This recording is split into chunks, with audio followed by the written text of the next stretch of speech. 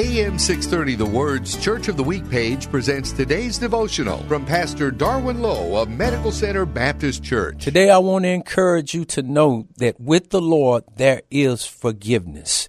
No matter what you've done or how far you've gone or how many mistakes you have made, because of the blood of Jesus, there is a place of forgiveness.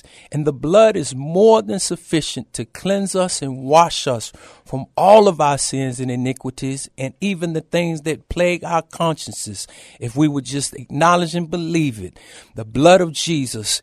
The scripture says in Psalms 130, verses 3 through 4, that there is forgiveness with God that he may be feared. So remember today that there is always forgiveness. Hear Pastor Lowe tell the story of our Church of the Week, Medical Center Baptist Church, this Sunday afternoon at 1 on AM 630, The Word.